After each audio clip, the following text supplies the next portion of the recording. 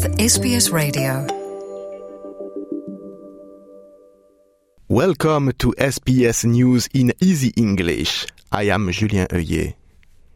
The Secretary General of the United Nations, Antonio Guterres, said the world is on a highway to climate hell. He was talking to the assembly of COP27 climate conference in Egypt. Mr. Guterres said, rich and poor countries must work together, and there should be financial help, and also stop using coal. He wants rich countries to stop using coal at the latest in 2030, and other countries in 2040. And our planet is fast approaching tipping points that will make climate chaos irreversible. We are on a highway to climate hell with our foot still on the accelerator. He wants the United States and China to work together because they are the two countries that make the most pollution. He said they used to work together, but for a few years they have stopped. There are more than 100 world leaders at the COP27 who will speak for a few days. Scientists call climate change the biggest challenge for the world. Companies who make or import mattresses and tires will have new rules for recycling. Environment Minister Tanya Plibersek has put both mattresses and tires on a list of items that must be recycled. Items on this list must be made to be recycled, which means the companies that make them must make sure they can be recycled when they are thrown away. This is called the Product Stewardship Priority List. Mrs. Plibersek talking. Today I'm announcing that I'll be adding 3 new product types to the Minister's Product Stewardship List. Now, being on this list means that industries are on notice that if they don't lift their game, I will be regulating to improve the life cycle of the products that they're responsible for. Today I'm announcing that mattresses, medical waste and tyres will go onto the Minister's Product Stewardship List.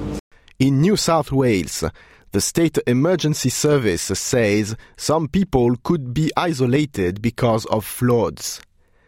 The service keeps dropping supply and supporting flooded places. In Forbes, the water is going down, but in other towns, it keeps isolating people.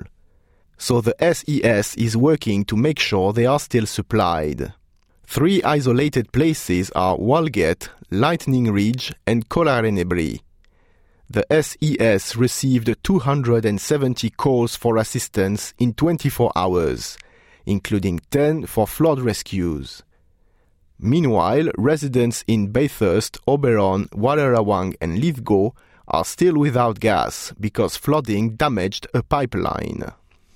U.S. Secretary of State Antony Blinken says Armenia and Azerbaijan are working towards peace. What we are seeing now are real steps and courageous steps by both countries to put the past behind and to work toward a durable peace.